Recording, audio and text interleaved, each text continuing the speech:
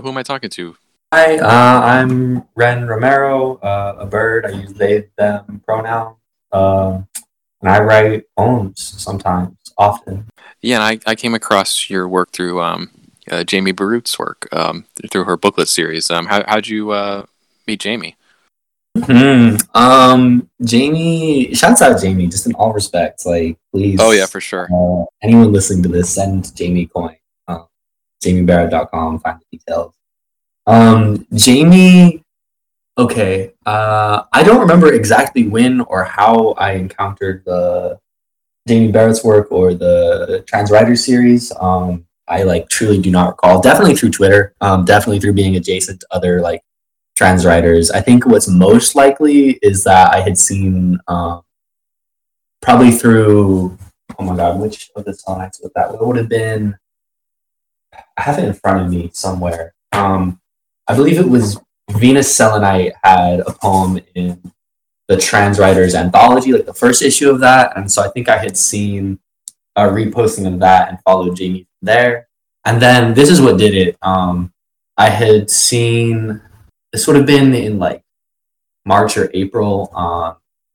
I had seen that Jamie was putting out a call for more authors. And so I just like retweeted that tweet, just like trying to push of like, oh, who might be interested? Like, and then Jamie had seen that I had written a zine, Death Cults, and just kind of clocked that I was a writer, and then asked if I would be interested in writing anything for it.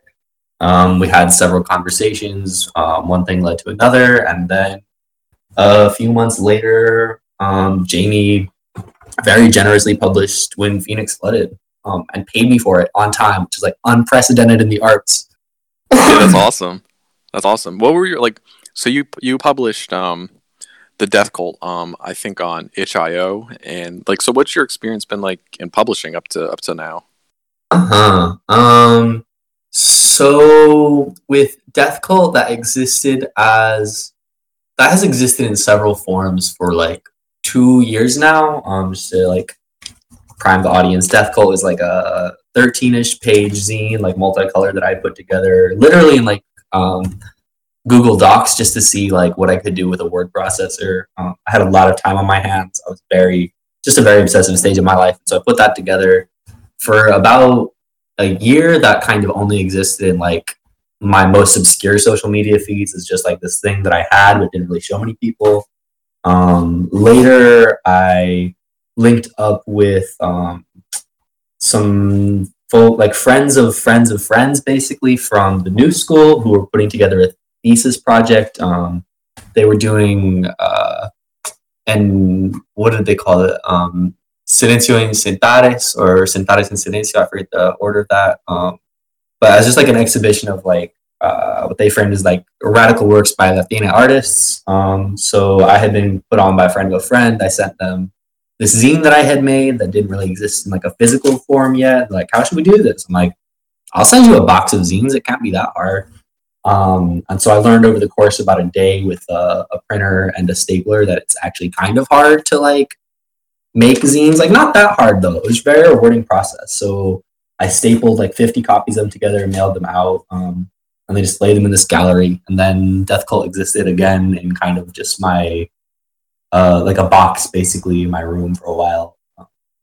And then eventually I was like, wait, I actually like can distribute this. And so the path that I chose to distribute it as a PDF was itch.io, which is a platform that mostly does like indie games, but also has a very particular overlap with like games and also like tabletop and narrative games. And so there's a lot of people who are like writing these very poetic, these very explicitly literary games and like literal books that they'll publish on there. And they just give, like, it's pretty straightforward. It only took me maybe an hour spread over 2 days to like set up all the account information and get it going. The cut that they take is actually very small. They have a good amount of payment options. So far I've had very positive experiences using itch.io to like distribute things digitally. I know Gumroad is something a lot of people use, but I don't have much experience with that. Otherwise, yeah, like self-publishing, like zines like that, trying to distribute shit on like Tumblr, Twitter, social media platforms. In terms of like working with like larger publishers, had not happened, although around the same time as I was like finishing When Phoenix Flooded, I did get a poem I placed in like I don't get too specific, but in like a forthcoming anthology from one of the larger publishers, which was just a trip for me because like one, like yeah, it was like a big deal, but two, I didn't realize it wasn't gonna pay, so that was like mad funny. Where it's like okay, so like this other like broke artist who's literally doing this like themselves can pay up front, like be mad transparent, but like people working with like these publishing companies on like these anthologies that are going to be placed in like every bookstore I'm ever going to see cannot pay it down or will not. Oh hell yeah, that's cool. Congrats. Yeah, like with itch.io, it's like a video game. You know, there's a lot of video games and interactive fiction on there, like you were saying. Like, are you in the Death Cult itself is like takes from like the text-based adventure thing? So like, you know, are you a gamer? Yes. Unfortunately, the answer to that very much so is yes. Not even unfortunately, but like, yeah, Death Cult is like very. It does pull from like choose your own adventure and like the most like not even literal way. Like it ends most of the pages with some sort of question, but I like that there was that. I don't know, the sense that maybe you should interact or be thinking about interaction, and also just like what are the visual cues that tell you how to interact with something, like what do you look at and it's like this thing like speaks to me versus like I am supposed to be dictating to this thing. Like I found that fun to play with. So with Death Cult, it came out looking like I mean very much so on my mind at the time I made it was Undertale. I had just finished Undertale, which was like this indie RPG created by Toby Fox, who is I think the like creator of like God, what is that, Homestuck actually, which is just a funny lineage I guess to be. But yeah, video games and we have and I know video games. I have played a lot of video games in my time. I find them enjoyable. I like the escapism aspect of it, and I love science fiction. Oh yeah, same for me. Like, what games do you play? What are your interests there? Are you? And I should ask too. Are you into interactive fiction at all?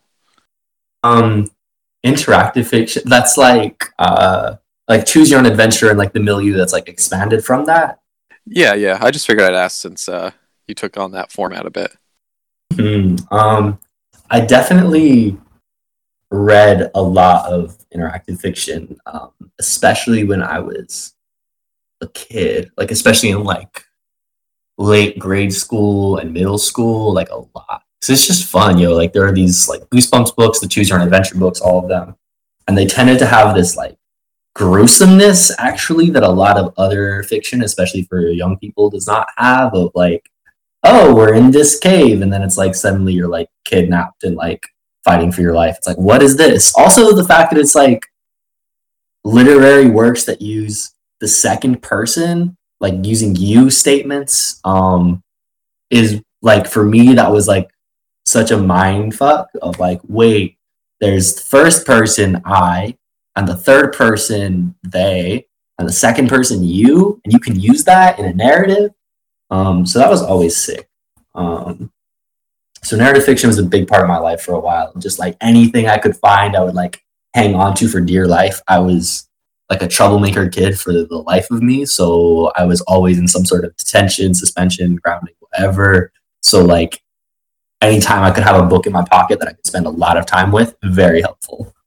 And plus like similar to, I don't know. Yeah, a lot of that feeds into like the video games that I've enjoyed, which for me has been very much so like the Fallout milieu of just like Fallout 2, 3, 4, like 4 sucks, but I've really enjoyed like ones that allow a character exploration, which like getting older and a little less, I don't know, invested in like the power fantasy aspect of it, which is like I find very troubling with a lot of video games where it's like, oh, this is actually just like conditioning its audience to like think violence is cool and productive and like a way to advance in the world and a way to like reinforce a set of beliefs, which is like kind of what it is. It's just like really dark the way that gets applied to like literal children. But like in games where there's like a chance to do something a little more creative or a little more explorational, just to be like explore relationships or things like that, I'm like, this is dope. But that's a newer experience. Right now, I am very invested in a recent release called The Outer Worlds, which is just like very science fiction, very spacey, very like space opera. Like you're the captain of a ship. Did you say Outer Worlds or Rim World? I missed it.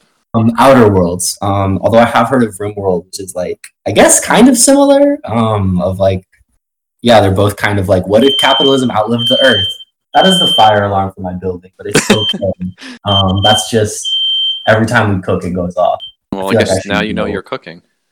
Yeah, absolutely. I'm gonna step away just to like fan that for a couple minutes. I'm very sorry. It's okay. It doesn't matter. It's podcasting verite. Is that? I'm not a film person. Is that the right? Works out because I have to get my pizza out of the oven. I'm back. What is that about pizza? Oh yeah, I said it works out because I was just getting my pizza out of the oven. Perfect timing. Yeah, you were just talking about Outer World. Yeah, Outer Worlds. I mean, wow. I'm back. Yeah. What was I talking about? Outer World.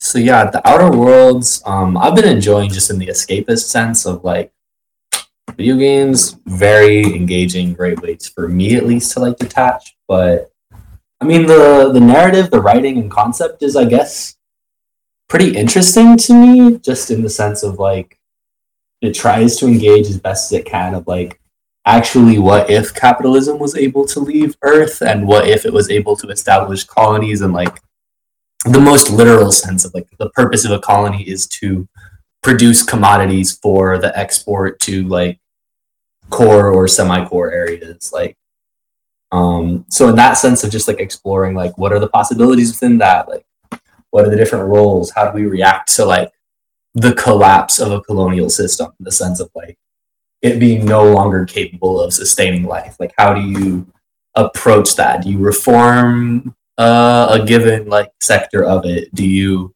try to demolish the whole thing? Do you establish new structures? Do you go just like the complete like fascist control route of just like eliminate like all possibility? I don't know. I think that as far as like, I mean, it's not perfect or whatever, but it definitely engages with those ideas of like, oh, actually, like there are structural problems within capitalism beyond just like the moral problems, which are, I think, a little easier to explore right now.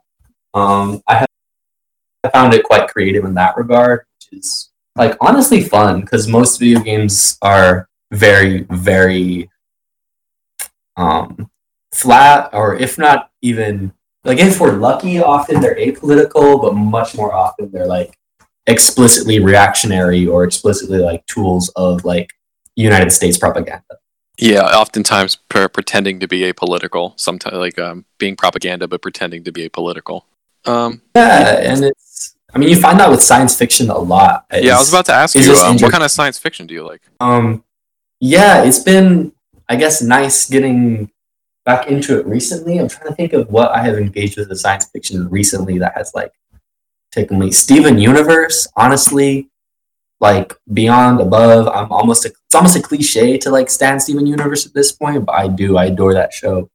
But I was like, for me, my like origin points in science fiction were Star Wars, which is like a very common point for like USians.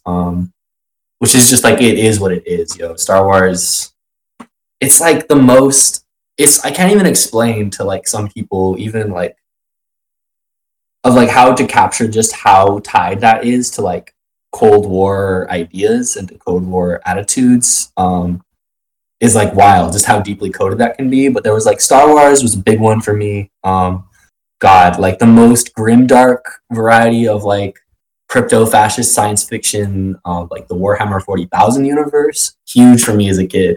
Just there were so many of these books and they were so long and covered so much like, in the scheme of things, like frivolous stuff, but it seemed like different and like grim and dark. Literally the books would start with like the words, "In the grim dark future of the 41st," which is like the most cynical possible approach to like what is the future trajectory of like imperialism as like a technology of human expansion. But I think I enjoyed that. Like, I think I enjoyed the aspect where it was really bleak and actually violent and not very moral about it. Before I was able to start articulating those ideas for myself. In like a similar vein, I was really weirdly for a while obsessed with what is that? Robert Heinlein, but not Stranger in a Strange Land. Starship Troopers. I read Starship Troopers like a dozen times in the span of like 2 years. And very quickly after that time, I was like, wait, that is like the most fascistic book that has maybe been written in that time period. Why was I so obsessed with that? I still can't quite put my finger on why I found it so satisfying, except maybe that I like come from a family in which like military service is very common, very normal, very much so like the only profession. So maybe I just found it very normal in that regard of like, yeah, society should be organized around like these lines of like military service. And then like I blinked and was like, that's not okay. I think for me, in terms of like evolving my thinking on that, like within the genre of science fiction, was I'm gonna look this up real quick who the author was, but a book called The Forever War. Forever War by Joe Haldeman. That sounds about right. It was published in 1974. Wow. I have no idea how I came to like have this book in my hand, but basically, this is not related to poetry at all. Shouts out to all my poets in the audience, but like in the scheme of that book, it's just like, what if we, again, same idea of like humanity goes to conquer the stars, like how long does it take to go out and like do that? And so it follows like one individual like departs for this war in, let's say, the year like 2030. I forget what it actually is. And then by the time they return to Earth, it's like hundreds of years later, everyone they know is dead. There's nothing they can really do except like go out and fight in the next campaign. And like through a successive process of this, it's like, oh, the reasons for any of this have like long since faded out of view. This is just a habit. In a way that, I don't know, I found beautiful. I'm pretty sure it was like at the time written as a critique of like the way the United States was like starting to engage in these like non-wars, so like these police action wars, like we saw in Korea and Vietnam, and later. Now it's just completely global, constant. Yeah, science fiction, yo. That's a short history of my life with science fiction. That's cool. It's kind of, well, I'm a big fan of science fiction too, like in general, and also I was just reading, listening to the audiobook of Roberto Bolaños, The Spirit of Science Fiction today, and like he really talks a lot about one of the, like the reason he's very interested in science fiction is like the way in which like both leftists and fascists are very interested in science fiction. So like, yeah, I don't know, it's just it's something I'm really interested in too, just how that works out. But like with your poetry too, I wanted, I guess, to make the connection. Like you often like write about the future in your poems in a way that, like, you know, like right now there's a lot of, I'd say, like kind of speculative poetry being written, and like, are you trying to bring that kind of sci-fi futuristic dynamic to poetry at all? I would say, honestly, explicitly, yes. Like, I think that the Spirit of Science Fiction, it's like a long essay, right? Like a book length essay. It's like it's kind of hard. It's one of those ones where, well, all his books are kind of slapped together. That's right? Because he also wrote a book 2666, right? Yeah, that one's like really 5 novels that are interlinked, kind of, and then one of them isn't even a novel. But Spirit of Science Fiction, it's a mix of like an interview with the author in present day, and then short stories of him as like a 17-year-old in Mexico City, and then also the letters he wrote as a 17-year-old in Mexico City to various famous sci-fi writers like Ursula Le Guin and James Triptree Jr. and whatnot. This guy was 17 reading Ursula Le Guin. This guy, no wonder, yo. But there's a lot to like about Roberto Bolaño for sure. That sounds fascinating because, there's something about science fiction and like what is possible to imagine about the future that I guess is really engaging. So I'm trying to think of how long I've like really been trying to like do that actively. Um, I guess in a sense that's been part of my like consciousness for a while of just like making a demand of the near future. Definitely, Death Cult and When Phoenix Flooded probably have a much stronger sci-fi element than a lot of my other writing. Um, Death Cult, just to come back to it, is like I guess talk about what it actually is like it's the most like obtuse thing I've ever written. I'm gonna be honest. Like one of my friends, when I showed it to them, said like you have completely given up on accessibility, which ties to an earlier conversation I think on this podcast about like difficult poetry and what that is. Um, so for like this, it's like what if like there really was like full like whatever global revolution like tomorrow? What would that process be like, and how would you see that? So I was like, what if you saw that in like the most digital form? So it's like mostly meant to resemble like tweets and chat logs and other things of that nature. So in a way, they're like concrete poems or found poems that just try to fit into like this digital form. And there's something about like for me that like acknowledging that I'm working in a digital medium kind of requires me to acknowledge like what digitality is, which is so hard for me to wrap my head around, and feels very science fictional and like future shock to me. And then related, there's some poems in When Phoenix Flooded that like kind of border on science fiction. There's like one where I talk about like, oh, what is that? It's one of the Burning High ones where basically I'm talking about like spaceships, and like the possibility of like billionaires leaving Earth because like they finally like exhausted this whole planet of all its resources, and how I could not leave because, as somebody explained to me very ungenerously, like if you have ever smoked a menthol cigarette, the menthol makes you earthbound. Like you cannot join any sort of space program because in the process of like going through the atmosphere, the menthol like that is trapped in your lungs forever will like expand and like create like shrapnel effect in your lungs. So I'm like, damn, I can't even leave this planet if I wanted to.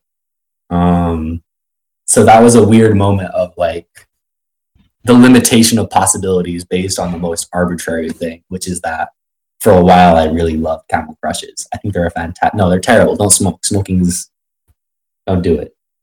Yeah. Okay. Yeah, I don't know. Like that's no. Go that's on. You're going to say about science fiction.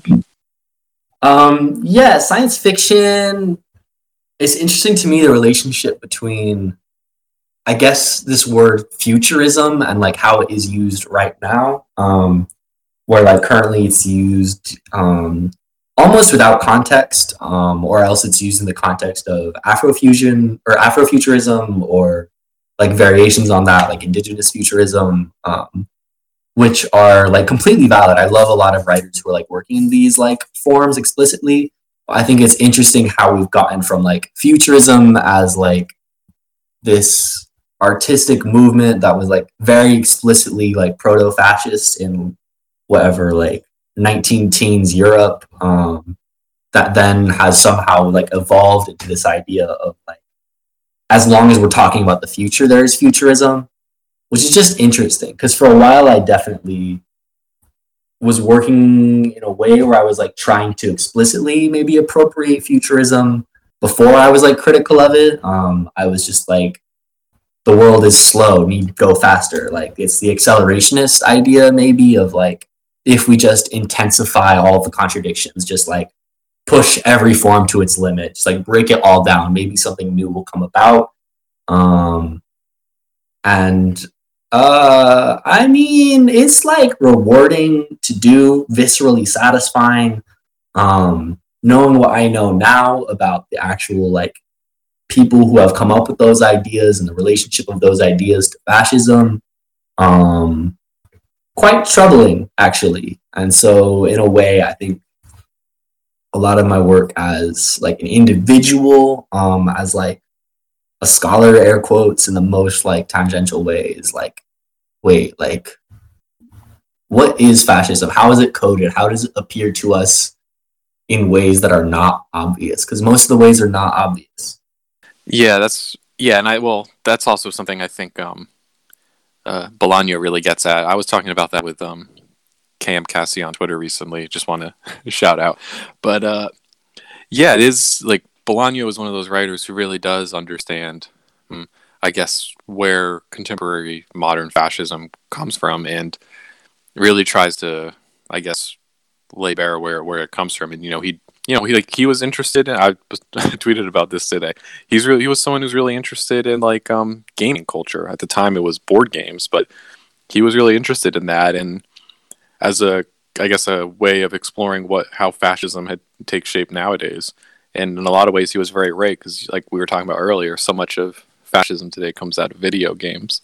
Yeah. I mean, that's that's wild. The idea of Roberto Bolaño thinking about like, damn, what are like board games? What are those gamers like? Because that's the thing though. It's like very true in that like It's so wild, he was right about it.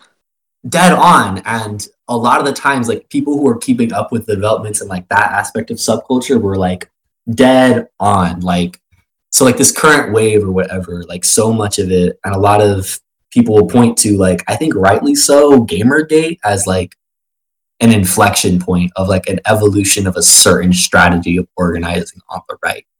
And a lot of people, I don't know, and like the mainstream or just outside of like gamer subcultural spaces might not even know about Gamergate, or it could bear a refresher. So I guess, like, what was your encounter, if anything, with like that cultural movement? Well, at the time I was on Tumblr and Twitter, so I saw it there. I was also still playing Counter Strike at the time, so I remember arguing with Gamergate teens about Counter Strike, about Gamergate on Counter Strike voice chat, and like the dynamic there that was right after or it was probably 2 years after Counter Strike Global Offensive got released. I think I might have talked about this on my episode with Johan the Kid on Twitter, but basically in Counter Strike Global Offensive, they introduced like an ELO ranking system. So you got penalized if you left the game, even if your teammates were just shouting N word at you. So Mhm. for me, that's kind of the dynamic that GamerGate and contemporary politics really revolves around, the fact that there's just these people, we can't get rid of them, and if we leave, we're penalized for it, basically. Yeah, I mean, yeah, it's like a really specific like strategy of harassment that like you said, I think Twitter really was like sharp about it. Um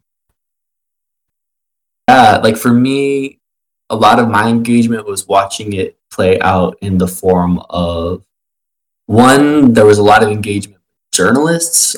So like a lot of women specifically were being fired related to like being involved with sex work on the side of like game development jobs. Women were being harassed off of platforms for unrelated reasons, and a lot of like trans women specifically were getting the brunt of this. So like one creator, Nora Blake, I think still at Nora Blake on Twitter, who so Nora Blake is like honestly part of I guess my political development in that I had been sort of uh like lefty fringe for a long time. Like I'm trying to think, 2011 was like the Occupy movement. That was like a very exciting moment for a lot of people who are new to like what is anarchist politics, and then it very quickly turned into like, oh, actually, this is also the CIA, but not entirely. But that was like a quick moment of like awakening, and then like cynicism following. So like left politics were on my radar, and then probably 2014 or 2015 or so, I got wise to Nora Blake's work, and Nora Blake, her most famous work was the New York Times bot, which would like tweet fake New York Times headlines of like, uh, I don't know, the president says X about millennials because like why? I can't even think of the specifics. It was just so funny from the repetition of it, of seeing like actually, yeah, okay, this institution is so predictable in the way it like generates these critiques and actually serves the right. And so Nora Blake created a series of these like automated tweet generators that were just like satirizing contemporary culture, and very quickly attracted one, a following, and two, a lot of hate because, as you may know, people on the internet tend to be quite rude to trans women en masse. And that was kind of this first wave of like really, not even, I guess not the first wave, but it was a wave of really intense targeted harassment by like coordinated hate groups using the internet, where suddenly, not even suddenly, like gradually it came to be obvious that like if you have enough people like shouting the same slur long enough, you can chase somebody off of a platform. And because there's so much overlap between the people who like program the actual architecture of these websites like Twitter, like Facebook, and like because of the overlap between the people who are programming, designing, and moderating these platforms, they are very similar to the people who are organizing these hate groups, these, you know, various runoffs of the Klan, the Daily Stormer, etc. Because of that, it was really easy for them to cross-pollinate and to take advantage of the so-called like terms of service to really just like no platform a lot of even the most like mildly left people on the internet, like especially if they were women, especially if they were trans, just like got forced very much so underground.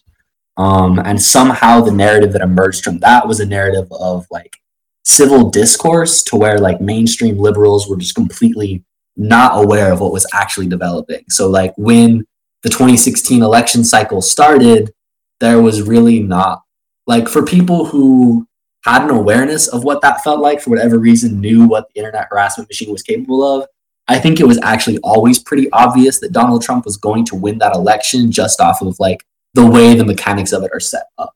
For like mainstream liberals who were pretty content to like just profit off of the like the ways that it was, I think it came as a shock that like actually the New York Times was no longer as powerful of a propaganda machine as like Reddit.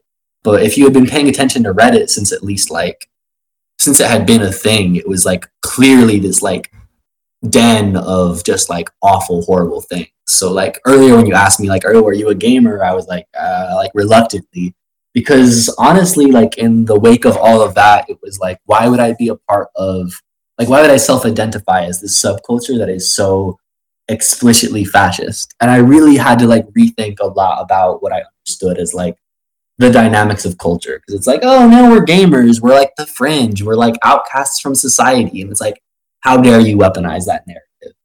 I don't even know what I was talking about, but of like politics and gamers and like, damn. Oh yeah, I was just gonna. Well, first off, I wanted to say like a lot of people focus on like 4chan, and I think you're right. Like Reddit really is the start of a lot of this stuff, and people miss that by focusing so much on 4chan, I think. Um, and like yeah, and like the Yes, and exactly, and also like the structure like of gamers as outcasts. First off, like that's totally like a construction of the games industry. That's like how they're marketing. Like that's literally people taking on the marketing um, campaigns of the gaming industry as like an identity. And of course, like also the idea that gamers are outcasts, like and marginalized by society, and like they're under attack constantly by mainstream society. That's like the same mentality that you know like a white nationalist would have. The white nationalist believes that whiteness is under attack, and yeah, it's very it's very clear that that's how that can be mobilized like that. It's just like with yeah. oh, sorry, what were you saying? No, I'm just like echoing, I guess, of like I hear you. Yeah. Yeah, and I was just gonna add too, like with the people like for instance Jack on Twitter. If you read the book Hatching Twitter, like you know, at Jack on Twitter, well one of the co-founders, he there's a long story in there about him harassing one of his female coworkers. There's it's called following because he wanted it to be this sort of platform where you could just like follow people to like parties or whatever. And What? yeah, for real. And and and also I just wanted to say too, like even before Gamergate, there were multiple organized like harassment campaigns or originating on 4chan and Reddit, targeting black women, targeting trans women, and like one of the like the famous one that has gotten written about recently is hashtag your slip is showing. But like You're right. Like these were Wow. going on for so long. Oh my god, that like awakened a part of my brain, yo. The culture wars are real. Yeah, I mean, like the influence of Reddit is still. I mean, you mentioned it as like being something that's maybe over talked about. I just think it's not being talked about like in the right ways yet. Like, I don't know. Just speaking as somebody who is like Oh, I was on. just gonna say, like, 4chan is over talked about, like, compared to Reddit. Oh, I might have gotten that backwards. Like, yes, yeah. Reddit is so mainstream now. That's the thing. Is like Reddit is like easy to just be like, oh, that's just Reddit. It's like no, Reddit was like horrifying if you were following what that type of like message board was, because it really was an offshoot of 4chan at a time when it was like, God. I mean, I feel like we have to talk about 4chan though if we're going to talk about it being over talked about. Um, Oh, for sure. just because. So for myself, I was very on 4chan. Like for a certain period of time, like What, during if like you don't mind, like, what time? yeah, that would have been God when I was like literally like a preteen. So that would have been Jesus. I need to like actually look at like a calendar to try and visualize these years. So it's 2019 currently, uh, 10 years ago basically. So like 2009 ish. Like around Obama's first election would have been when I was like peak on Twitter or on 4chan because I don't know. I was in middle school at that time. I'm not that old. I'm old now, I guess, in the scheme of things, but I'm not that old. But at the time, I was in like middle school. It was like around the Obama election first, and it was just like the edgiest place. Like I was mostly interested in. No, I was interested in all kinds of weirdness on there, but like that was. I mean, whatever. Being like 12 or whatever, I had no capacity really to process. I was like, okay, this is a lot of like racism and like horrible shit. And I think I was like imagining that I was filtering out more of it than I was. Like more of it was normalizing in my head than I was realizing. And after a certain point, I was like actually horrified at like what it was and what I was like looking at. Like around the times they started like trying to moderate certain boards. And so they introduced like a new board basically dedicated to like basically like white nationalist rhetoric discussion. I forget what it was, like slash politically incorrect or something like that. I was like, wait, what? What are y'all doing? And then I think around a similar point, there was like the split off to create 8chan, which is now known in some circles as full chan, while 4chan is like half chan. And I was like, what is this? And then I kind of grew up and got a little off those platforms, my narrative, but like later on, it was like reading reports where it was like, I mean, I was reading today in the bookshop, I saw like this report by somebody who worked for Cambridge Analytica talking about how they were like what they were doing with Cambridge Analytica, studying Twitter and targeted advertising to influence elections and da da da da da da. And I'm like, this is like small fry shit compared to like certain reports about like what was happening with 4chan as like an air quotes informant network, as like a spot where God, 4chan is so horrifying. Just the number of like the way you can actually traffic white nationalism through that website or through 8chan or through Reddit, through Twitter now. Wow, it's mad strategies. Yeah, and I think people like I've heard that like for instance, Stormfront at some point realized that this probably was around like 2010ish that like 4chan was a good place to propagandize with white nationalism essentially. Yeah, Stormfront definitely had a presence on there. I wasn't really sure where to like find that or see that until like later. I think no, I mean it was actually pretty obvious. I guess there were always like these thinly veiled references to like Stormfront, and then later on, kind of a little further down the line, like as this current wave of so-called like lone wolf shootings really started to pick up, it really picked up in the popular consciousness again of like what is this 4chan website that people are using and what is the relationship? And like on the one hand, like the narrative that got pushed was that like, oh, look at all these like lonely, alienated young men, these like incel gamers who were just like having these breakdowns, committing violence. But that was not at all what was happening. Yeah, not to interrupt, but like some of the narratives too were just like, oh man, these if only there was enough mental health for these poor like mentally ill white men. And I'm saying that in air quotes because I don't believe that, but that was literally the narrative at the time. Uh-huh. No, I absolutely. I remember, God, I forget what the big shooting of the year 2016 was. Was that one in Florida? That big Pulse. well, there was Pulse, yes, and there was the school one though, because more people cared about the school than Pulse. Pulse, Stoneman Douglas. yes, that high school. 'Cause Pulse hurts, and Pulse was like an obvious of like, oh, this person had this agenda and like was doing this. So obviously that does not get reported. Like with the high school one, it was like much easier to like romanticize and kind of mythicize. To be like, look, if we had more mental health care. And so like I remember the specific reform that a lot of people were advocating for was like, yeah, for students who are like getting mental health, whatever, who have these mental health flags for, let's say, schizophrenia, there should actually be like police officers observing their case file. It's like y'all are calling for police surveillance of the mentally ill as your reform. Like that that was the progressive position of the 2016 election. So like when people say like, oh, whether or not Clinton had like, if it had gone a different way, like it's not like that was going to be, regardless of who won the 2016 election, it was going to mark a huge acceleration in like the development of a fascist authoritarian like structure in the United States. Like it was going to be an acceleration of that regardless, whether it was the progressive version of that or the like whatever we want to call like the Trump version of that, it was gonna happen because it was just easier to like scapegoat so-called, the mentally ill schizophrenics who, if you're like interested in that as like a statistical level, it's way more likely that like a person who struggles with the symptoms of schizophrenia is going to be attacked by a so-called neurotypical person than the other way around.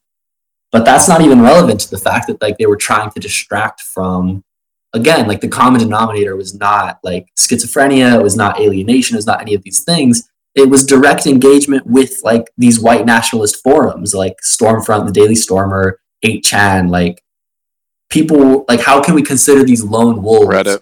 And Reddit, absolutely. Reddit, Are the Donald, etc. Like they're coordinated, they're active.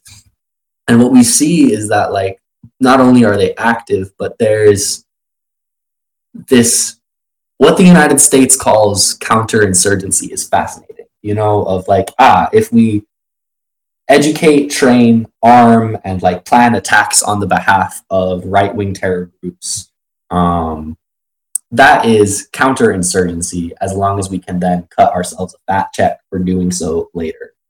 So like a lot of the times, like what you'll find is that like literal FBI agents had been on like stings, creating accounts on the Daily Stormer, like egging these kids on, like literally DMing like these teenagers who would then go on to like shoot up these high schools. And it's like, wait, there's no repercussion for that because it is part of like, it's not a lone wolf attack. It is a new strategy of like helter-skelter violence. Yeah.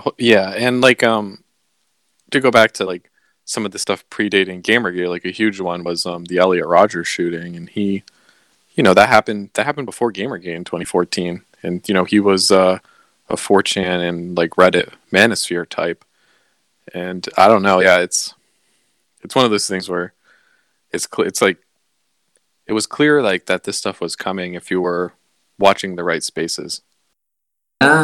Yeah, and that I guess speaks to like an aspect of the left that has maybe in the United States at least is finally starting to maybe take some strides of just like actually paying attention to like what are fascists doing, where is this organization happening, what is the recruitment pattern like,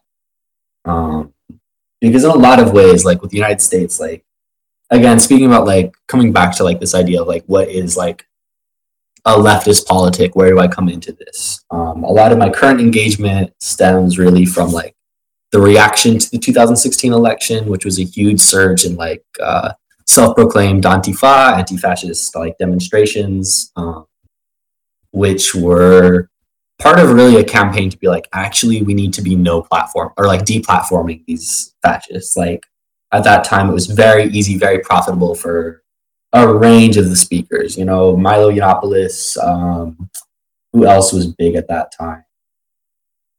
Alex Jones was kind of big. Ben Shapiro, who recently spoke in Boston. That was a debacle. That was really quite a delight. I guess it's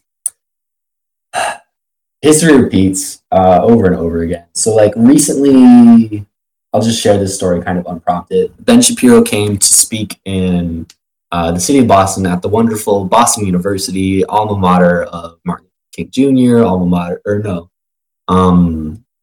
MLK Jr. Evie Wiesel was a lecturer and professor emeritus, et cetera, all these progressive whatevers. But like a university is a university. A private university is a private university. A private university where like half of the streets are named after like literal slave traders is a private university where like half of the streets are named after literal slave traders. So Ben Shapiro was invited by a student group to give a speech on campus, basically denying the economic importance of slavery to like the establishment of the United States. And so several student groups from Boston University, where I guess I'm a recent dropout of, that's another conversation that can be had. Like, what is the role of an art school? But I was involved, I guess, in some of the organizing efforts of like, one being like, can we cancel this event? Two, can this event be interrupted? And so what happened was like from the time that this speaking engagement was announced, very quickly, certain segments of whatever the usual activists like the activists like usuals, I guess. So especially the BDS movement on campus, the whatever anti-apartheid group was very vocal of just saying like this is a really, really like toxic Zionist speaker coming to speak, like here's some of these other ways. And that mobilized a decent number of people. And then what came out was like the topic of the speech was announced. And that was the topic of the speech was that America was built on freedom, not slavery. And I think it's like both, obviously, which is like fun to explore as a piece of poetry. But that incensed a larger population of the student body. So a group that called themselves Black at BU, who were formed, I guess, out of an assembly of like Black students at Boston University, came together to organize a counter protest.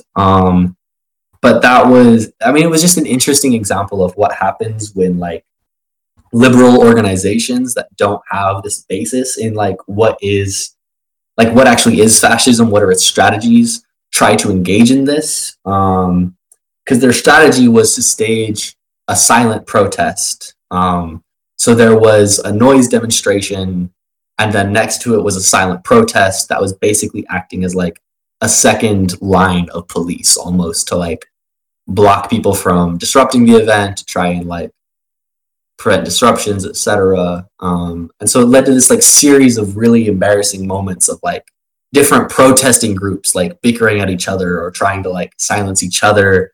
Meanwhile, the event's like going as usual. And the follow-up of this was for this like largest group, Black at BU, was to invite the fascist group that had invited Ben Shapiro.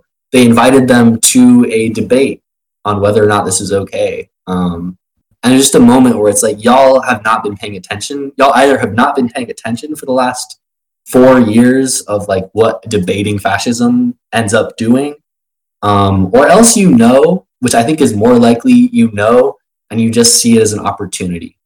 So that's a situation of like political education and agitation is a constant struggle. Yeah, for sure. I mean, if we're debating fascists, like we've already lost. Like that's exactly what they want, basically. Especially if it's in those sort of liberal conceptions of like free speech or something. That's entirely their strategy. So, and you see liberals fall for it just constantly. Yeah, I mean, you do, and there's like a reason for that, I guess, and that's been a useful part of the last few years of political education, I guess, was like, I don't know, there's an old saying that goes like, if you scratch a liberal, a fascist bleeds, of just saying like, both of those political positions are based in protecting capitalism in some way, whether that's by making it appear friendly enough to allow it to continue to live, or by making it formidable enough that it cannot be killed. Like either of those positions are related. and neither of those are neither like neither of those are radical in a way. So it's like part of that thing of like when we talk about like what is the left, what does it mean to be on the left or to be a leftist? A lot of the times I shy away from that term because it starts to include I don't know, in my view, a lot of groups, a lot of politicians, a lot of very opportunistic groups that actually want reform, or if reform, even barely that. Or they just want Medicare for all. It's their only demand. Right, like Medicare for all, like the thing that was like not even that radical in like what 2008. It's like we're actually still at that like. It just speaks to like that. Yeah, I'm not saying it's bad. I'm saying there are people who, if that's your only interest, that is not good. Right. Like if that's the only interest, it's just like give us a bigger slice of the pie. You know, as long as that the imperial pie specifically, right? Like no matter who it is, like it's still the sausage is made somehow. It is absolutely exploitation, violence, war, invasion, imperialism. And that's another thing is like we can't even I guess that's the importance of like to speak on the Marxist poetry podcast of like bringing back this aspect is like when we try to erase the role of Marxism as just literally a branch of sociology dedicated to like the study of capitalism and its fruits and its opposition. Like when you erase that, you lose any ability to like ground yourself in the world. So like at Boston University, I was part of the School of Theater, which is like a very, very elitist position. It was something that I pursued from a very asinine place of like I was, you know, okay, so we speak about poetry, right? Like how do we come to poetry?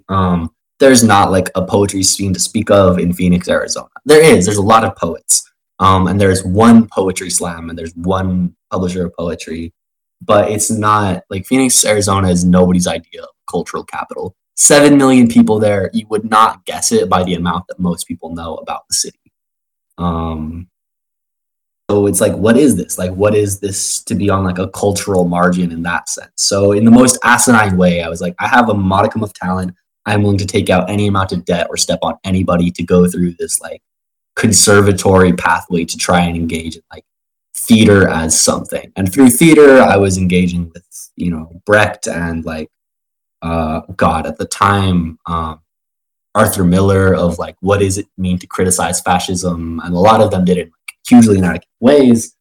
But as part of this like conservatory style study, it was very engaged with like, what are the progressive elements of this genre? So like Boston University brands itself, because it is a brand, it's just a hedge fund, but it brands itself as a very progressive institution. So it's like, what are the progressive origins of this? So it's like, how can we read these? We're going to read these plays by Amiri Baraka, Langston Hughes, W.E.B. Du Bois, but we're going to completely erase the aspect of their work, which is explicitly rooted in like Marxist organizing and organizing with Marxist organizations. We're going to try and study, I mean, so many of these authors, it's like, but actually we're going to pretend that they were straight and capitalists. And it's like, that's not actually the case. I forget even where I was necessarily going with this. Marxism as a topic of study, of just like, you need that grounding in like, what are the histories? What are the patterns? What are we actually looking at? Because otherwise we just get lost. We start arguing about things that are not. Yeah, you end up arguing about free speech without, well, you end up arguing with free speech without a kind of Marxist understanding of the world, or at least without some kind of awareness of, you know, without some kind of anti-capitalist analysis. You end up, that's why the liberals end up siding with the fascists. It's capitalism. Capitalism, baby. There's money to be made. You know, always some possibility of reform to get, you know, a bigger slice of the imperialist pie. If we don't concern ourselves with like how that's made, it's like, what are we doing? And so that becomes like part of the very real, I guess, contradictions that we're finding. Like poetry as like this genre is starting to like expand and take off really in a way that like, I don't know, in my living memory, it seems to be quite like business is booming with like relative to like how much money there has ever been in poetry, which is I don't think ever been that much. So it's always kind of shocking to see like the asinine and greedy aspects of society coming to it of like you need this too. Well, let me ask you this, like for you, why poetry? Why are you choosing to write poetry? I definitely started because I had a very short attention span, and so a novel was much too difficult. Um, but like what continued and what preceded and why I kept like staying with it was like this connection to like a voice, like an actual voice as it speaks, and the way we actually like read and hear an idea in our head. And then what has kept me coming back and kept me coming back, kept me coming back has been one, I guess mainly just like ease of access. Like I tend to find like it's the lowest barrier. Like it was easy for me to get into, and correspondingly, it has been easy for me to get others into it. In high school, I organized an open mic at my school, and it was always fantastic to hear, new poems by people who did not consider themselves artists at all. Just because it gives you a degree of power, of like self determination, literally just defining this is my language, this is how I sound, this is what I express. And like as we gradually break down this like limitation of like poetry is supposed to sound like, William Wadsworth Longfellow, like it's a self creation that I think is really beautiful and actually like very powerful. And I guess the more I go down this road, the more I realize there is actually a long tradition of just the use of this, of narrative and rhythm and rhyme to, I don't know what it exactly is. It's many things, I guess. It's so many different applications of this one tool of like language. And maybe that's the thing that like Marxism has taught me about poetry, or that maybe poetry has taught me about Marxism, but is that like language is a tool. Like it is one of many tools that humans have access to. And in the same way that I can apply a stovetop as a tool or a knife as equally a weapon and an implement for creation, like the same thing can happen with words. So like poetry is not, God, to join in the proud tradition of this show of like dunking on Ilya Kaminsky of like, is poetry often on the side of power? Like if we look at history, actually, like generally speaking, it is. Poetry generally is on the side of power, or even that poetry is a source of power. And so like the utilization of that has been very exciting in my life. As a poet, I'm very much so a product of a few spaces that I guess would be fun to name right now. Yeah, go for space it. where I first started like writing, to speak about being a gamer. So back in those like halcyon days of like 2010-ish, I was very into this trading card game called Magic the Gathering Salvation. There was a very popular internet forum dedicated to this trading card game called Magic the Gathering Salvation. There was like a subforum of a subforum of a subforum dedicated to creative writing. And on this subforum, there was a running contest of just people would post a poem every week and people would vote on which one they liked best. I just hung out there. I like posted mad poems there for like a year and a half. I was a moderator for almost a year, just like running the contest. And then later I organized an open mic. And then like for me, really like the like awakening, the like galaxy brain level aspect of it has come in the last few years with an organization called FEMS, the Feminine Empowerment Movement Slam, which is based in Boston. They had their first like slam tournament a couple of years ago. And so it's interesting that that has been my entryway to like slam as a performance art aspect. Like I grew up as part of this generation that really grew up with like button poetry on YouTube as like a reference for like what's possible in this genre. Like so I remember watching or I was listening to your episode with Kevin Lattimore earlier, where Kevin was talking about like the influence of like Def Jam on this expansion of poetry and like the growth of like slam as a genre.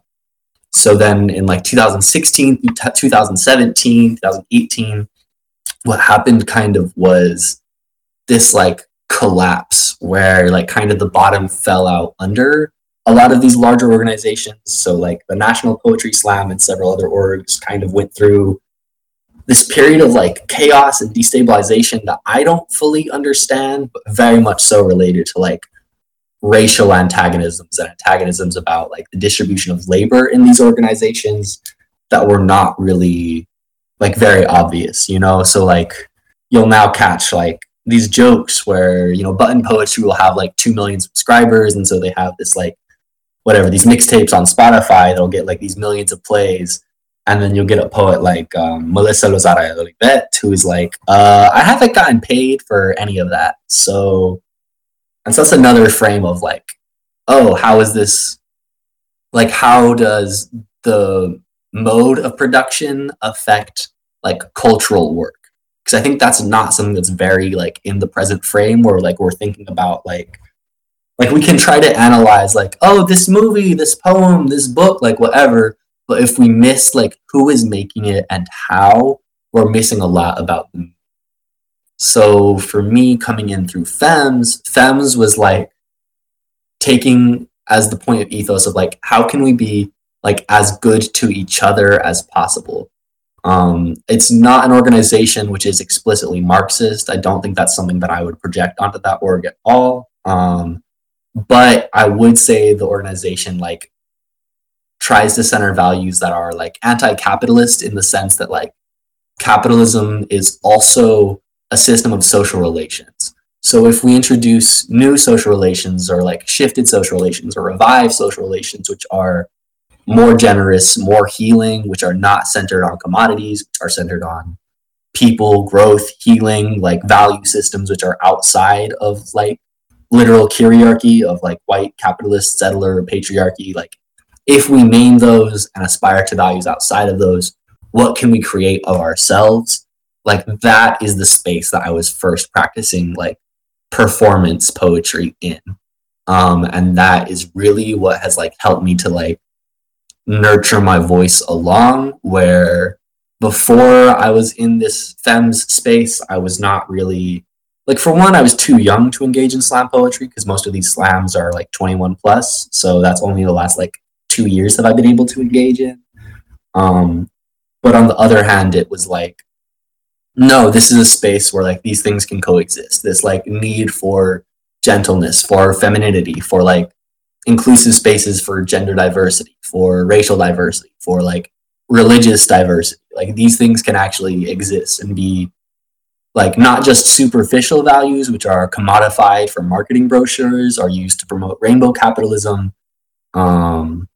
Though I think there's always the danger of like lapsing into that. But like it was, I don't know, just kind of this, it's been this incredibly nurturing space for that aspect of my voice. And just helped me to be able to like step away from feeling like I am either a performance poet who writes like slam poems, which are designed to just commodify trauma and get that 10 every time, while also not falling into this route of like feeling like I have to be like a very workshop driven poet with like a very, like I do think I'm a pretty formalist poet. Like I love form. I think it's rewarding and fun. But I think there's a way where it can go a little too far and just not feel human.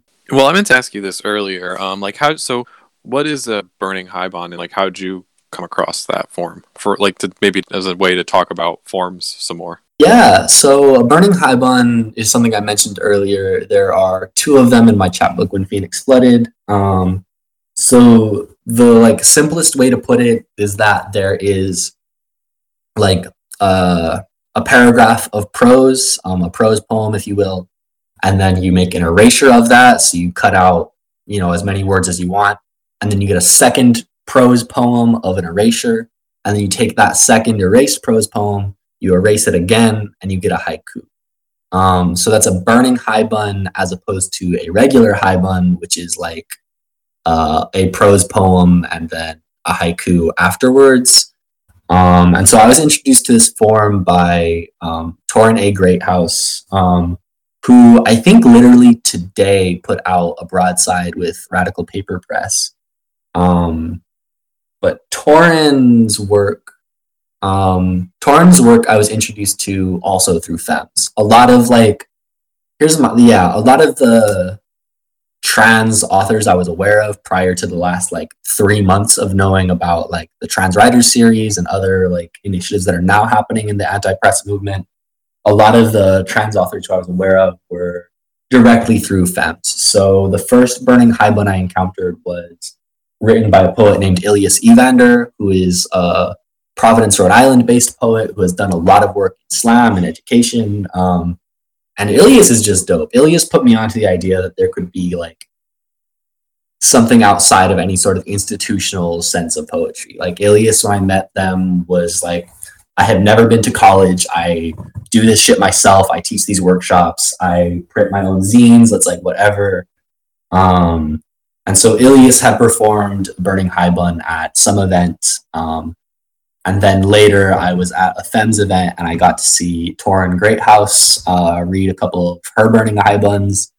And I was just like, this is fun. Like, I like form. Erasures are interesting. I love haikus. Or haiku. That's the plural of haiku.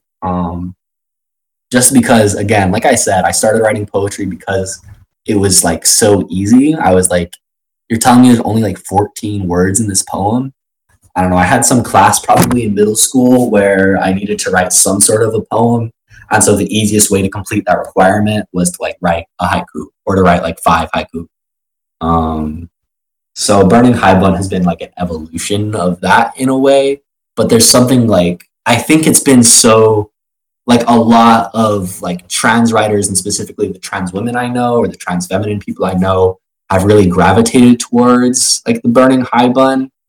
And there's a few reasons for that. Like my intuition about it is that it's like the way you can take something and erase parts of it. It just vibes with something about being trans, having dead names, having bodies and past that we're like trying to put behind, especially, I don't know, masculinity, which can be so associated with violence specifically. So like being able to burn something feels satisfying, feels tactile.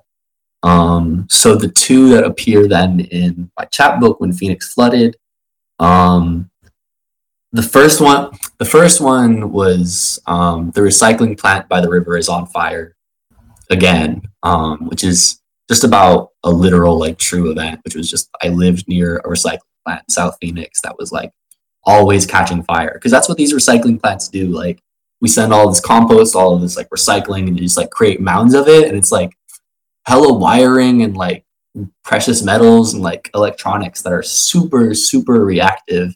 Takes very little to get them going, and there's a ton of fuel, so they just will burn for days sometimes.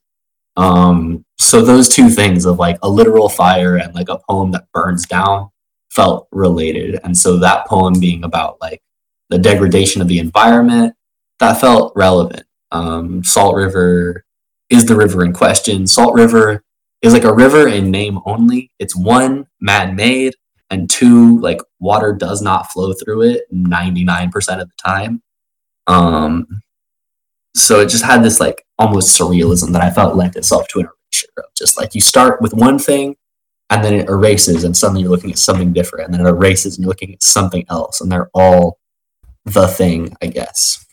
The second one in that collection was called A Light, which is about, I guess, another true story of just like going to get myself a slice of pizza at the Costco food court near where I was living at the time, and just like giving somebody, a trans woman who's asking for money.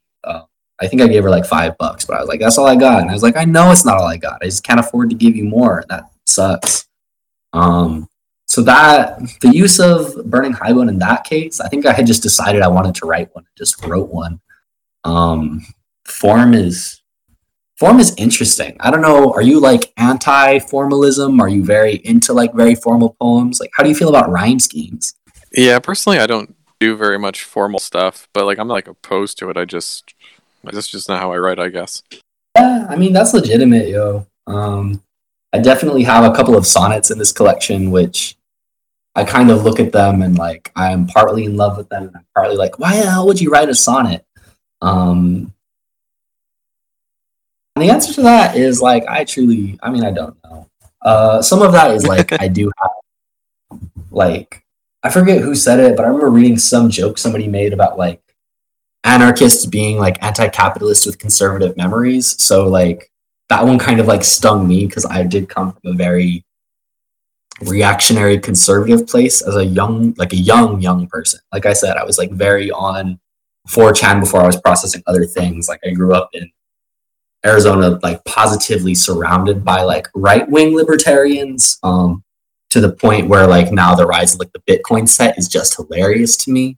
Um, Oh, I love but the growing, Bitcoin people. oh, it's delightful. Like I truly like, and that's the other set of like right of like again like Marxist and like non-Marxist critiques of capitalism being lacking. So it's like we're gonna have Bitcoin and we're gonna have like a universal basic income and we're gonna be able to like use algorithms and automation to like abolish this economy. It's like that's not how it works on me.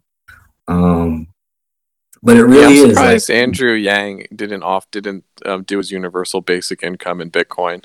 That would he would be president if he'd done that. really think so. You know, there's Oh something to be no, said of like it's a running joke. for office of presidency on the basis of, like undermining the currency of your own nation.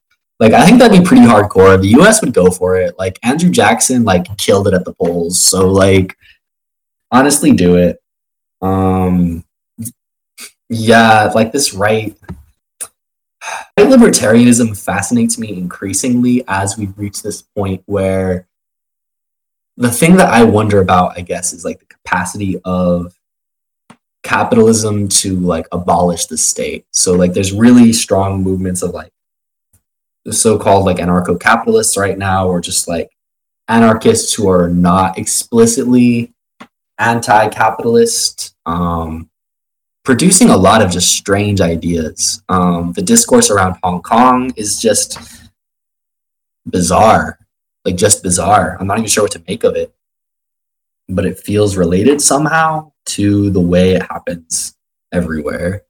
Yeah, yeah, and there's a weird like sci-fi futurist edge to a lot of that right libertarian Bitcoin space, like sort of like you said, abolishing the state, but so we can have more capitalism instead of the state.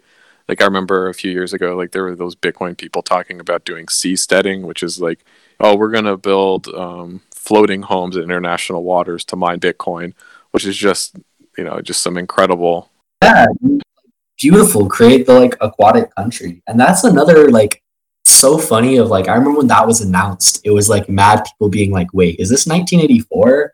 I know. And it's just those funny ways where it's like 1984 like claims to be this like novel is like this is what communism is like, and it's like how are you just going to describe like what capitalism is actually doing and then say that that's like it's the most like basic level of straw man gaslighting of like here is this thing that me and the people I am associated with are doing.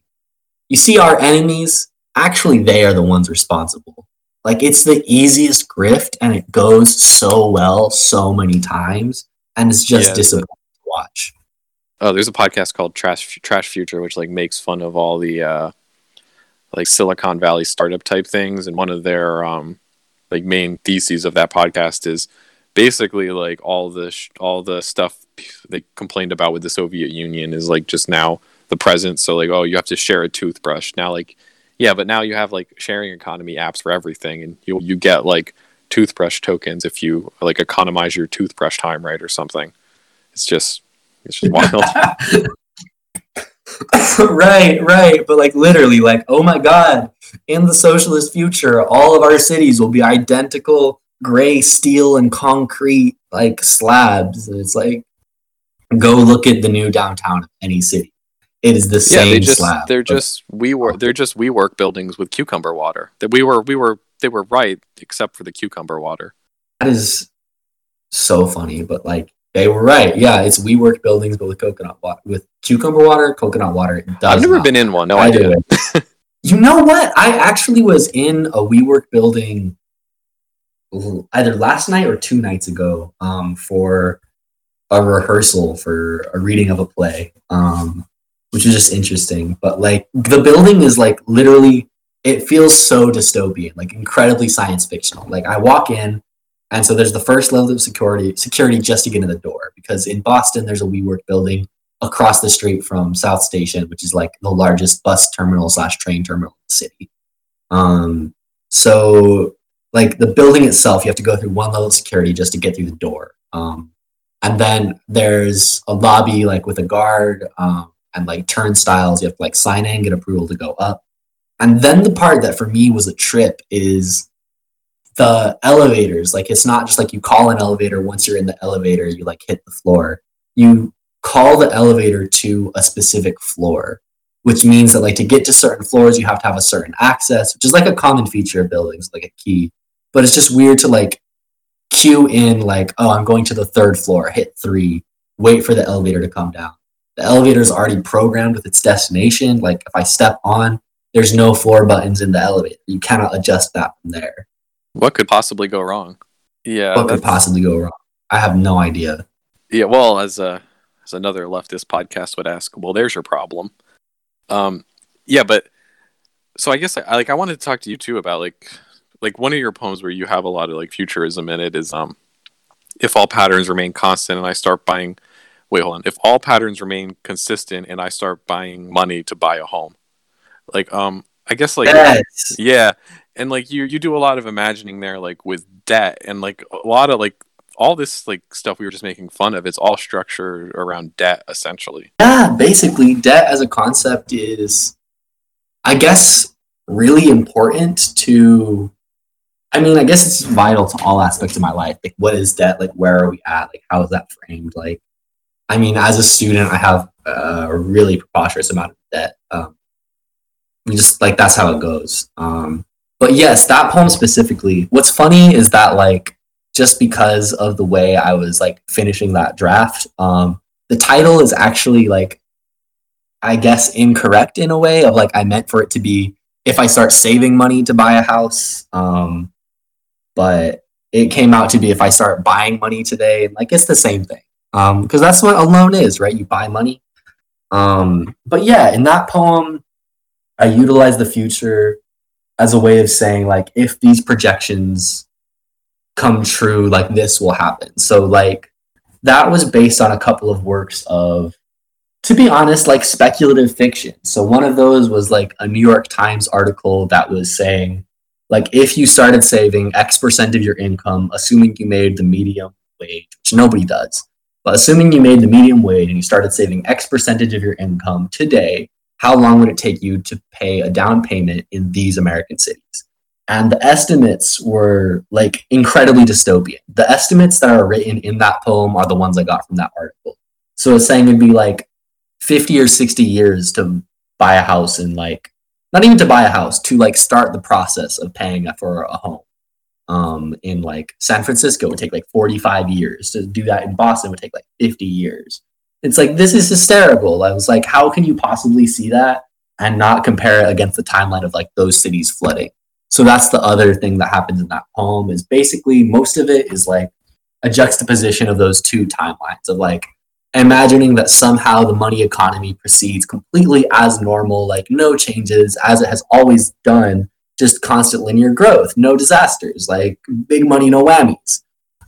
If that somehow remains true with what we know about the climate coming true, it's like, what would the most conservative estimate of this be?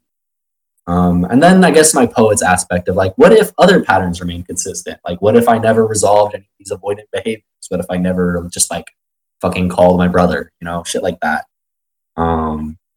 So I think like, I'm glad you brought that poem up because one, it's like, I think my favorite poem from that collection. It's my favorite to read, like to read at readings. And I think it's like just the most unsettling of like actually the way things are going, the patterns as they are now do not have to remain consistent. Like they actually cannot remain consistent. So it's just admitting like the future will not be what we are saying it is, which is the opposite of debt. Like debt is a prescription for the future. Like this commodity will develop in this way, but it's imaginatory. It's like a hallucination of a weapon. Like debt, this blew my mind. I finally checked. I was like, how much debt is there in the world versus like how much money is there in the world? And like you can look this up pretty easily. Like economists have calculated it. And basically there's like 4 times the amount of money owed versus the money existing in the world. which is just like that's the entire basis of growth currently in like any global economy. Like in the global economy, the Right. basis is constant growth, and the only basis right now is one, developments made on the basis of loans, and two, the collection of interest from those loans. But it's all just like different buyers and sellers trading the same bundles of debt. But there's no money to back the debt. Like it's an extension beyond like when fiat currency was introduced as opposed to just like the gold standard. It's like, wait, there's more money than gold. Like, how can this possibly function? Now there's like another level of currency where it's like there's like currency, or there's like the GDP that is said to influence the currency, and then there is like the debt that that currency is supposed to feed, and they don't line up, and they're like drifting apart at an exponential level. Yeah, well, that's like um, people say that the government prints money, but money is actually mostly created by banks when they do fractional reserve lending. So banks never have as much money as they lend out, and that's why there's more debt.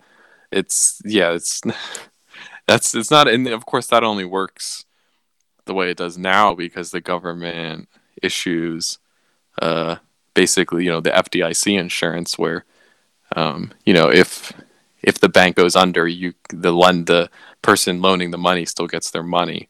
So banks never have as much money as they lend out. So what that means is the government, like this whole structure is just like it is a pyramid scheme at the end of the day, basically. But Yeah, yeah.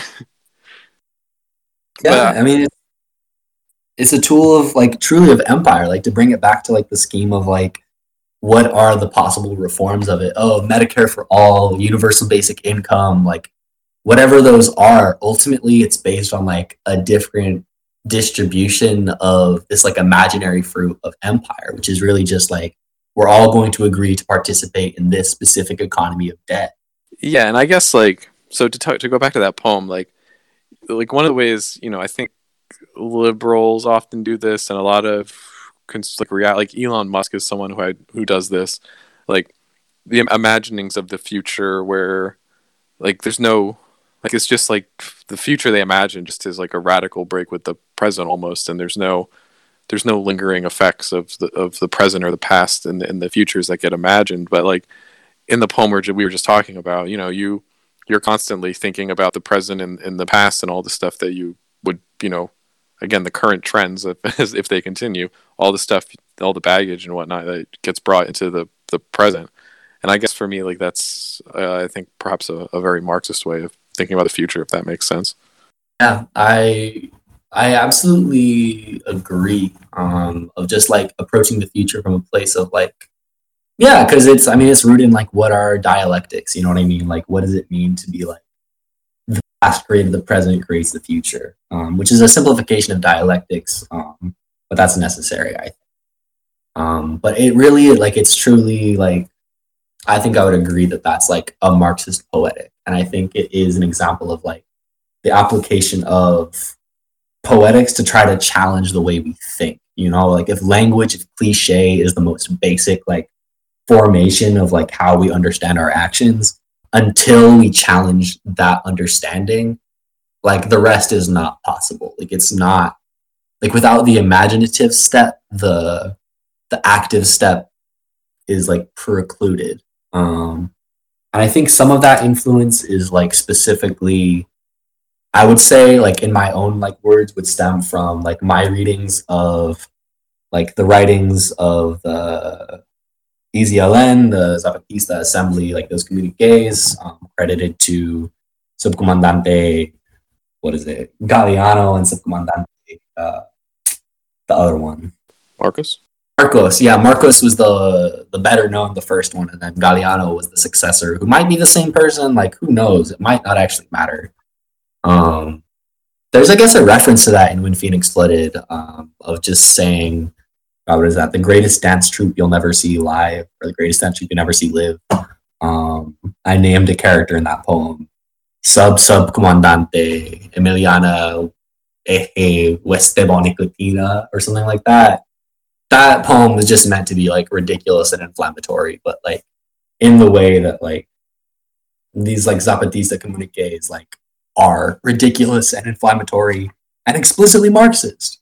Like especially in the poetry world, let's say, it's very difficult sometimes to persuade people to actually do that reading and to see the use of these kind of things when there's so much interest in sort of, I guess, various mythologies of the self, and that all that stuff that often happens in the poetry world rather than studying theory, let's say. Mm-hmm. Like I just like this is a good, like I think I might have, I don't think I mentioned this on the podcast, but I was reading Mary Oppin's autobiography, and she quoted George Oppin as saying, like, basically saying, like, the most important books I've read aren't poetry books, and it just seems to me like that's like in the poetry world right now, that just feels like such a radical statement, even though it really shouldn't be. Yeah, I mean, like, she has a point. Like for myself, it has been like poets have pushed my political education in a way that like is remarkable.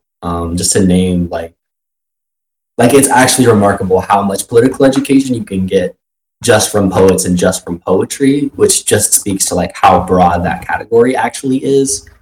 So I think that's important. I think that's something that I actually am trying to push. Like I think I see people like pushing those spaces to exist, and now I'm like, how can we apply that tactically of like poetry as a tool for political education? Where like, I mean, if we're looking at like, if we're considering ourselves Marxists, like who are the Marxist thinkers, the Marxist authors, the Marxist revolutionaries that we're studying? Like, was like Ho Chi Minh was a poet, like we're studying poets. Like it was often like poets and writers who were like starting to frame these things in a way that like actually moved.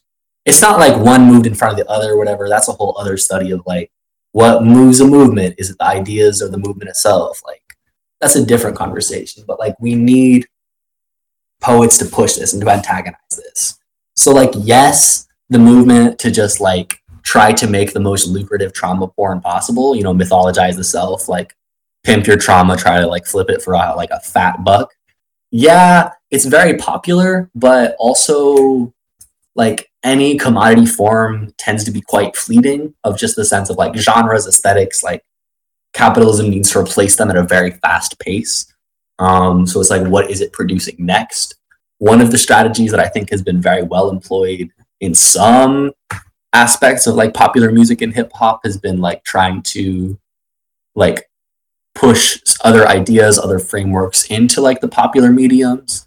Another like just tried and true strategy has just been like poets writing like dead honest like criticisms of the system. So like whether that's like Bertolt Brecht, his whole like career honestly, or much more recent poets like for example Audre Lorde right now is like, in terms of like US centered activism thinking, agitation, strategizing, is like really a touchstone for a lot of people. It's like a lot of her work is primarily poetry, but it gives you a lot about how to conceptualize problems, how to conceptualize the self, how to approach the discipline of like attitude and mind that can lead to like a revolutionary formation.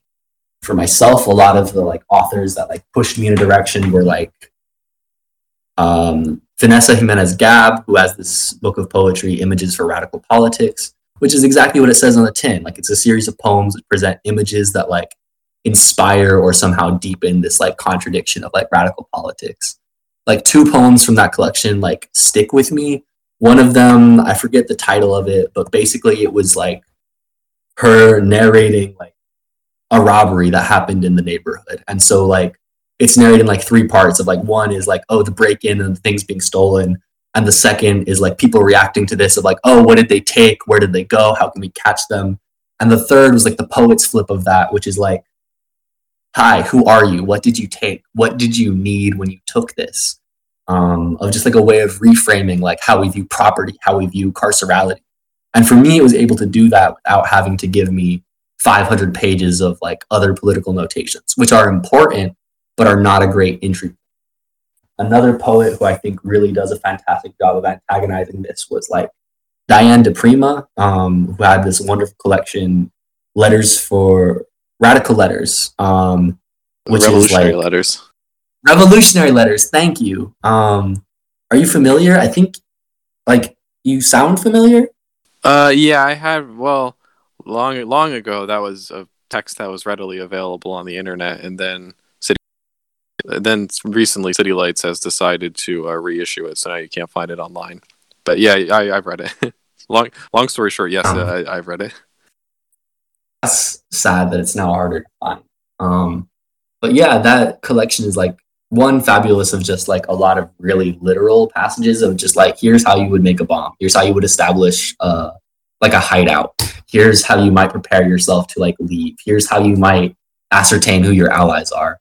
But then also on the more imaginative aspect of like here's like the better life that's possible, and then also one that stuck with me, which was saying like okay, on in the United States specifically, like on the coasts, there's already really like yes, people are very politically active in the so-called like coastal centers. Like there's really strong aspects of the explicitly like revolutionary anti-capitalist movement centered in California and New York specifically.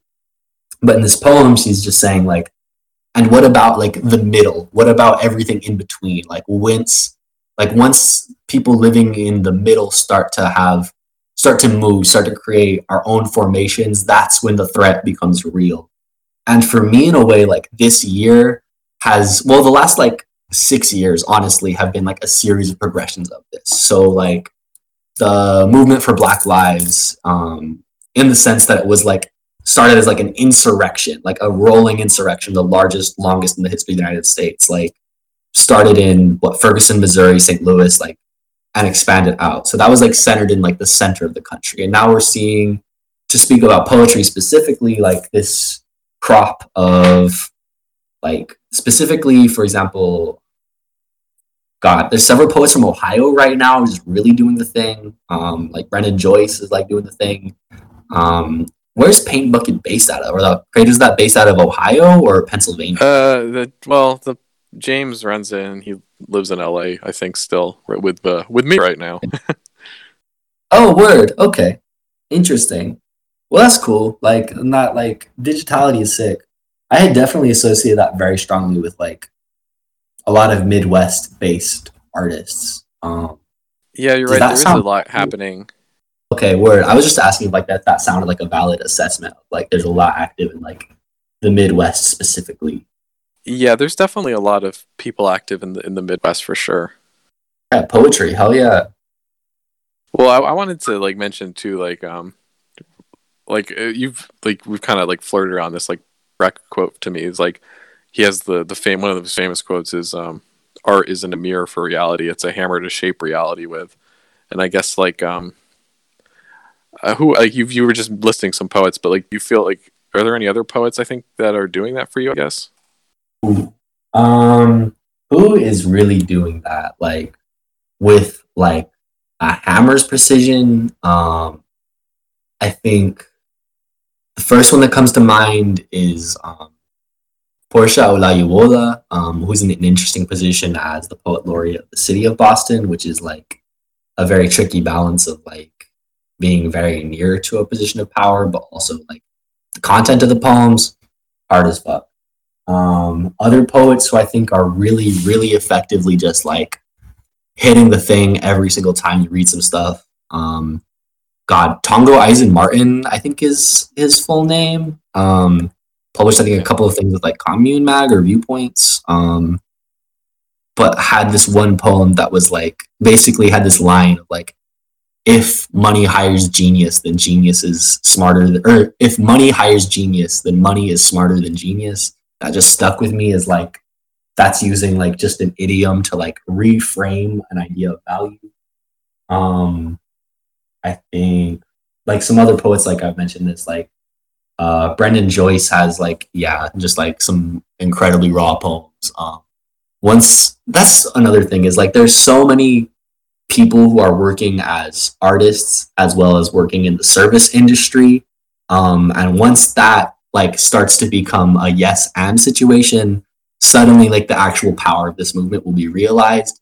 For so long it's so much of this framework of like no, we're not waiters, we're temporarily embarrassed billionaire painters or musicians. Like, no, we are like waiters. And it's like, yes, we have these skills of like classically trained actors and like musicians and like composers, filmmakers, but the way our economy is set up, like that's all that's possible. Back to the topic of like who is really, really criticizing this goddamn thing.